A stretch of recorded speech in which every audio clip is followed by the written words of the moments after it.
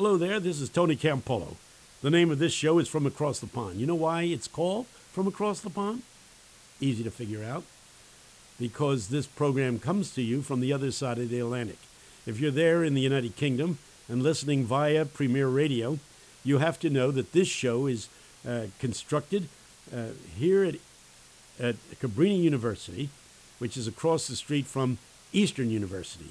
Eastern University is a Christian university, an evangelical school of Baptist roots, and Eastern is committed to living out evangelical Christianity in the sense that we believe the doctrines of the Apostles' Creed. We teach that in our classes. We are deeply committed to the Bible.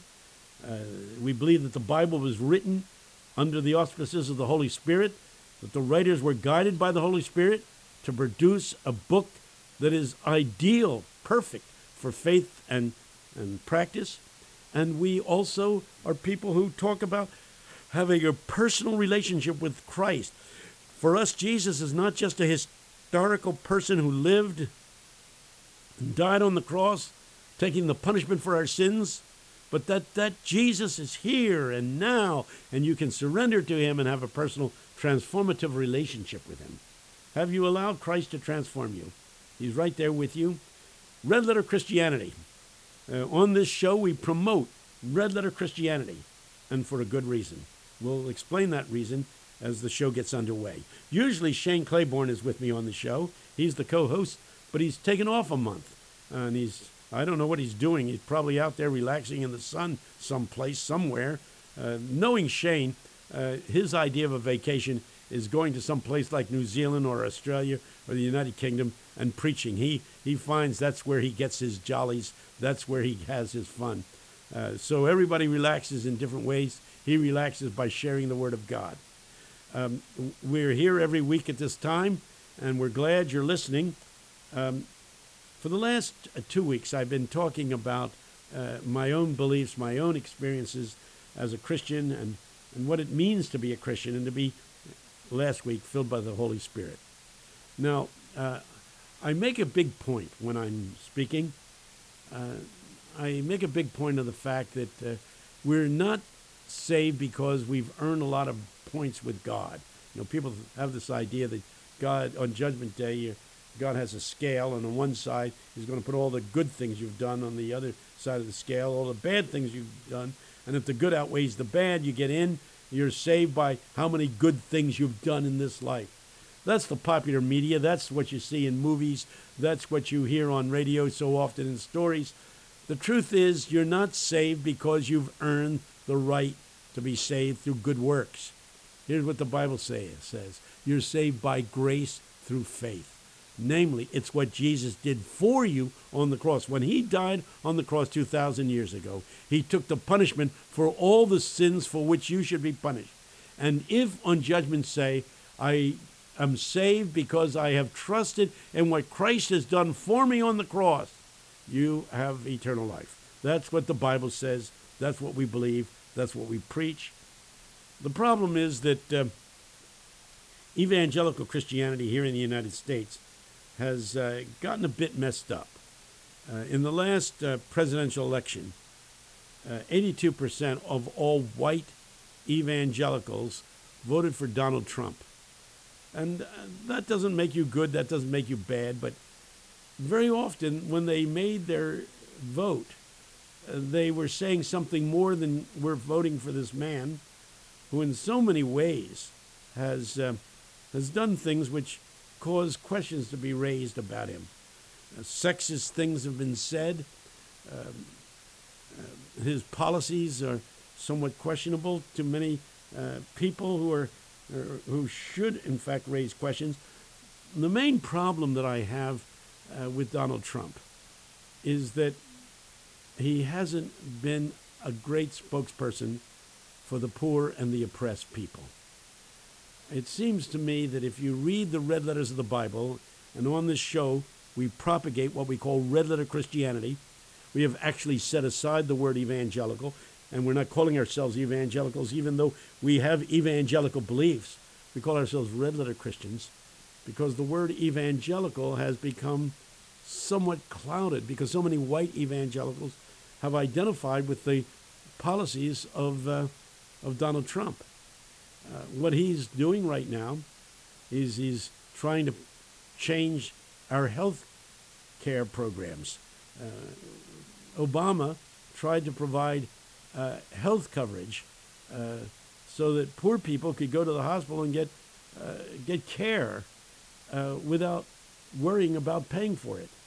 We have something like 14 million children in America who have no health coverage.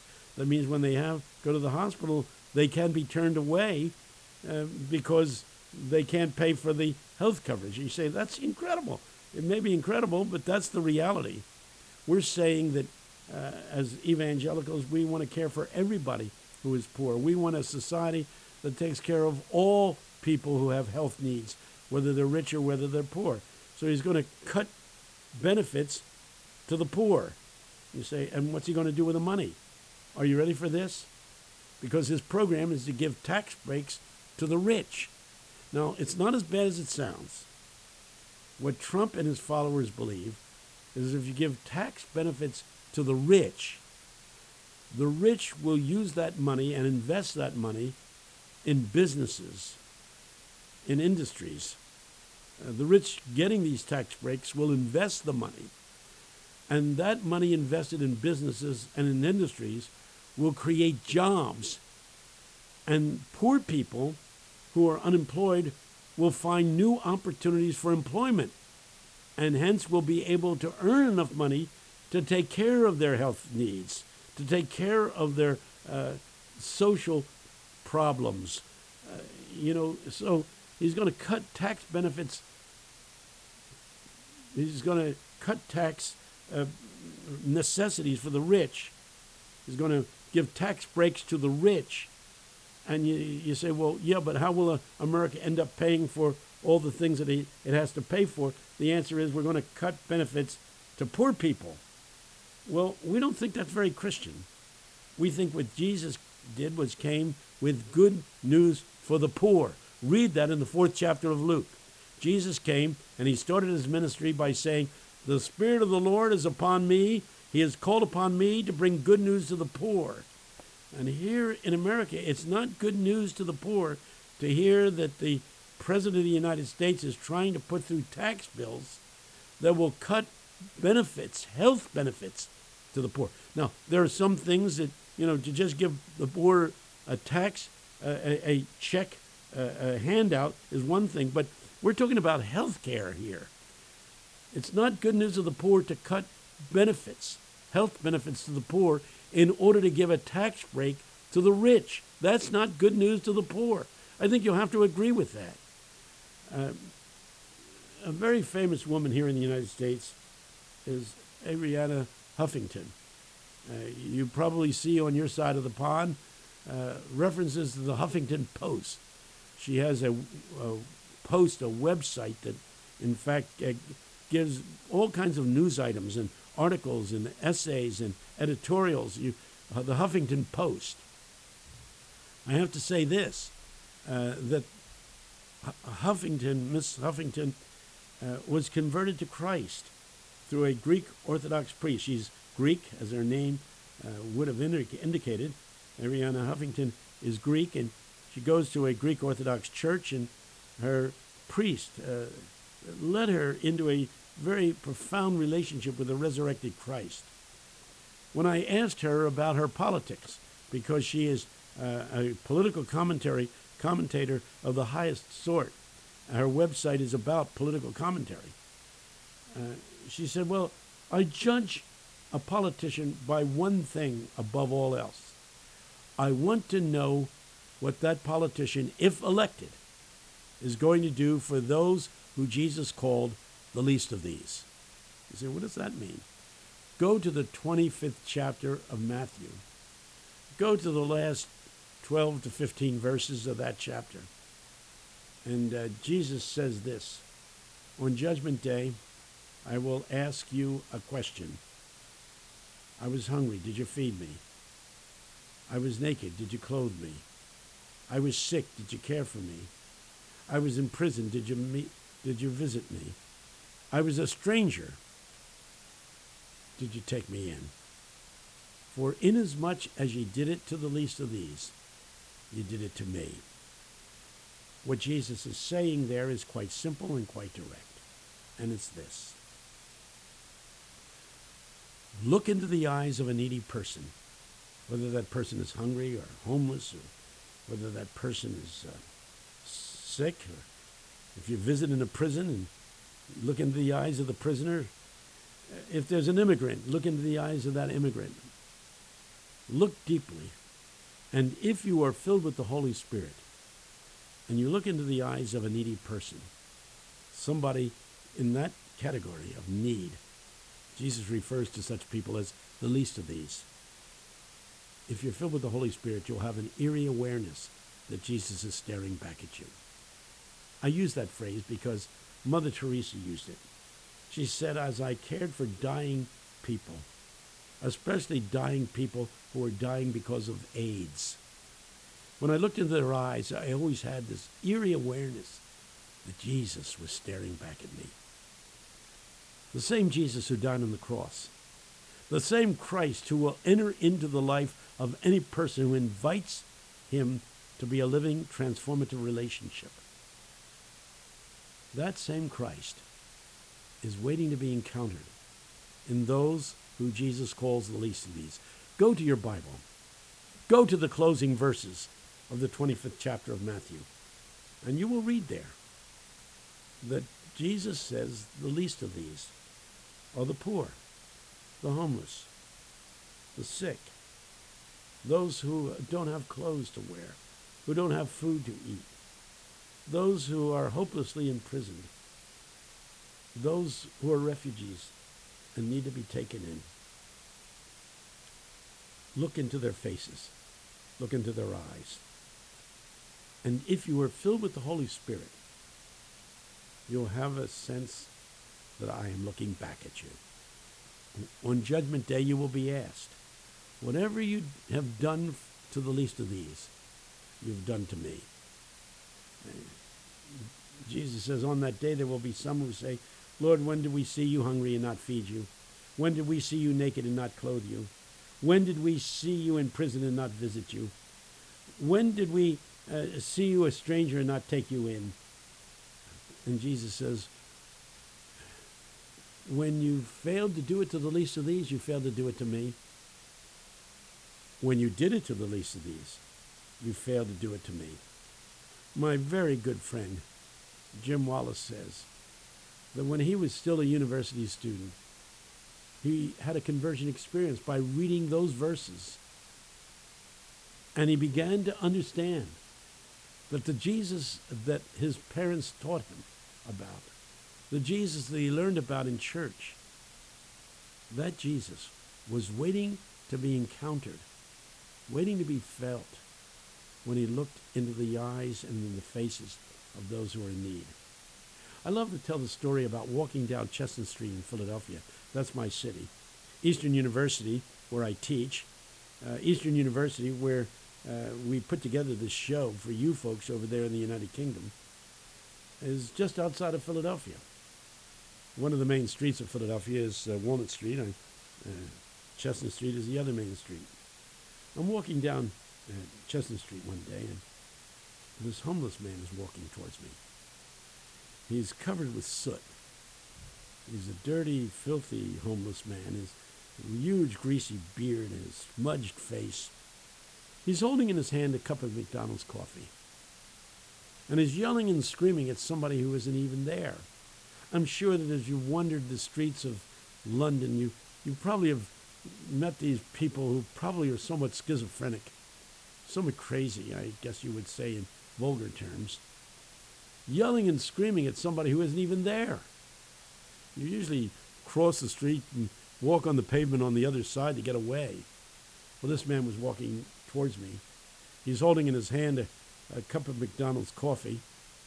The filth from his beard had smudged the cup. And he's yelling and screaming at somebody, and I don't know who. And he spots me, and he yells, "Hey, mister, You want some of my coffee? To tell the truth, I really didn't want any of his coffee. But I knew the right thing to do was to take a sip, so I said, sure. I took the cup, grit my teeth a little bit, and then took a sip of the coffee and handed it back to this homeless man. I said, hey, you're getting generous giving away your coffee to people you don't even know? You're giving away your coffee to strangers? What's gotten into you today, fella? He said, well, the coffee today was especially delicious. And I figure if God gives you something good, you should share it with people. I thought, oh, no. This sucker has set me up. It's going to cost me $10. I said, you want something from me, don't you? He said, yeah. I want a hug. To tell the truth, I was hoping for the $10. He put his arms around me. I put my arms around him. And then I realized something. He had me in a bear hug, and he wasn't going to let me go. I couldn't get away from him. People are passing on the street. They're staring at me, hugging this dirty, filthy, greasy, homeless man, and I'm embarrassed. But little by little, the embarrassment turned to awe and reverence. And I could hear Jesus echoing down the corridors of time, saying, I was hungry, did you feed me? I was naked, did you clothe me? I was sick, did you visit me? I was that homeless man on Chestnut Street. Did you hug me? For if you did it to that man, you did it to me. For the same Christ who died on the cross for your sins chooses to present himself sacramentally to those who are in need. And he says, come love me here. And if you don't love me here, you don't love me. The Bible says, if any man says that I love God, but doesn't love his brother or his sister in need, that person is a liar, and the truth is not in him. Couldn't be any clearer than that, could it? Jesus says, here are the great commandments, to love the Lord your God with all your heart, mind, soul, and strength. This is the first commandment. The second is likened unto it, to love your neighbor as you love yourself. On these two commandments are hanging all the laws of the commandment. Listen to the words. And the second is likened unto it, which is to say the second is the same thing. You love God by loving your neighbor, especially the neighbor who is in need. I mentioned Arianna Huffington just a moment ago and said that she evaluated politicians with one question. What will you do for those who Jesus called the least of these, the poor, the oppressed, the downtrodden? She says quite eloquently, the rich can take care of themselves. It's the poor that need for us to reach out to them and love them and meet their needs. Thus, to be filled with the Holy Spirit is to recognize Christ's presence in those who are in need. I ask you, are you doing that? That's what makes you into a social radical. That's what makes you into somebody who, in fact, becomes committed to justice for the oppressed, justice for the poor, the oppressed, the downtrodden. If Christ is in you, when you see races oppressed, and the United States, African American people have experienced great oppression, when I reach out to African American people in love, demanding justice for them, I'm doing it for Christ, because Christ is waiting to be loved in them. When refugees are looking for help and hope, I reach out to them because I find in them the presence of Christ waiting to be embraced. And so it is that there it is, what it means to be a Christian. I'm here every week at this show. Usually Shane Claiborne is with me, but he's on vacation this week. So if you're tired of me, be sure to come back next week, because Shane will be back next week, and we'll be on the show together again. Shane, of course, is one of the more popular speakers in the world today. In my day, I was pretty popular, but I'm an old guy now. I'm 82 years old. I'm an old man, and I'm so glad that Shane has come along, because he's picked up the baton and he's running the race that I was running for so many years. You can find out about Red Letter Christianity by going to the website, redletterchristians.org. Did you get that? redletterchristians.org. Or if you choose to do snail mail, which old guys like me choose to do, the address is Eastern University, 1300 Eagle Road, St. David's, Pennsylvania, 19087, USA. Again, Eastern University, 1300 Eagle Road, St. David's, Pennsylvania, 19087, USA. I answer all the letters that come my way, so if you write, you'll hear from me in return. Red Letter Christianity is an important movement. We know that the 20th century was a century in which Christianity had to fight against the kind of radical thinking which questioned the authority of Scripture, which questioned the divinity of Christ, which kind of watered down the gospel. And so the evangelical movement came along to say, we're going to return to those doctrines. They put out a series of books called The Fundamentals of the Christian Faith, in which they articulated the doctrines of the creeds and said these are the things that Christians must believe. Well, evangelicalism was into that. But in the popular mind here in the United States, and I think it's true in other places in the world, like in the United Kingdom across the pond, the word evangelical has become too closely allied with a movement that has scary ramifications. The Barna Foundation here in the United States, which does statistical studies on evangelicals, said when the secular society is asked of what they think of evangelicals, here's what they say. An evangelical is somebody who is homophobic, is down on gays, who is a male chauvinist, who's down on women, who is anti-environmentalist, who tends to be supportive of war and guns. And and many of us who say, wait a minute, that's not who we are. And that's what led some of us who believe the Apostles' Creed, who have a high view of Scripture, who talk about salvation as a gift of God through Jesus Christ, beginning to call ourselves Red Letter Christians. This is a movement now that has tens of thousands of people around the world who are beginning to call themselves Red Letter Christians. You can write to me here at Eastern. I gave the address just a moment ago. Tony Campolo, Eastern University, 1300 Eagle Road, St. David's, Pennsylvania, 19087, USA. And we'll send you a wristband. I wear a wristband that said redletterchristians.org. Go to the website. Check us out. Read the essays. Every week, new things are posted on that website that will give you perspectives on how we're viewing things. You can respond. You can write. You can come back to me. You can do our blog. You can respond to articles that are posted on that website. redletterchristians.org. It's a new movement, and we want you to sign up and become part of that movement. Go to the website, redletterchristians.org. Learn about us. We need for you to identify yourselves as somebody who says, I'm going to take the teachings of Jesus seriously. Now, I have to tell you one thing, and I have to say it loud and clear. I do not live up to all the things that Jesus has called me to be. You say, well, then why do you call yourself a Red Letter Christian? Because I'm pressing in that direction. We're people who say it's not enough just to believe the doctrines.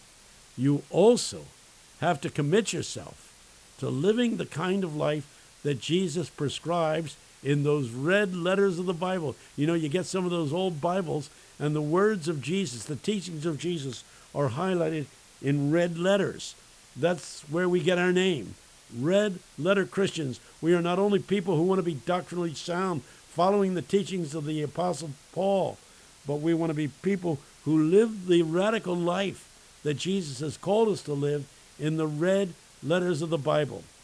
Gandhi once said, Everybody knows what Jesus taught except for Christians. Well, that's sad.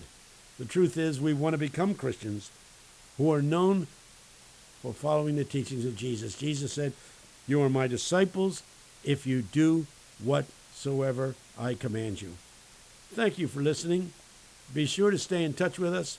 And as I've emphasized over and over again, go to our website, redletterchristians.org. And if you're looking for a Christian university, Eastern University is where you should go.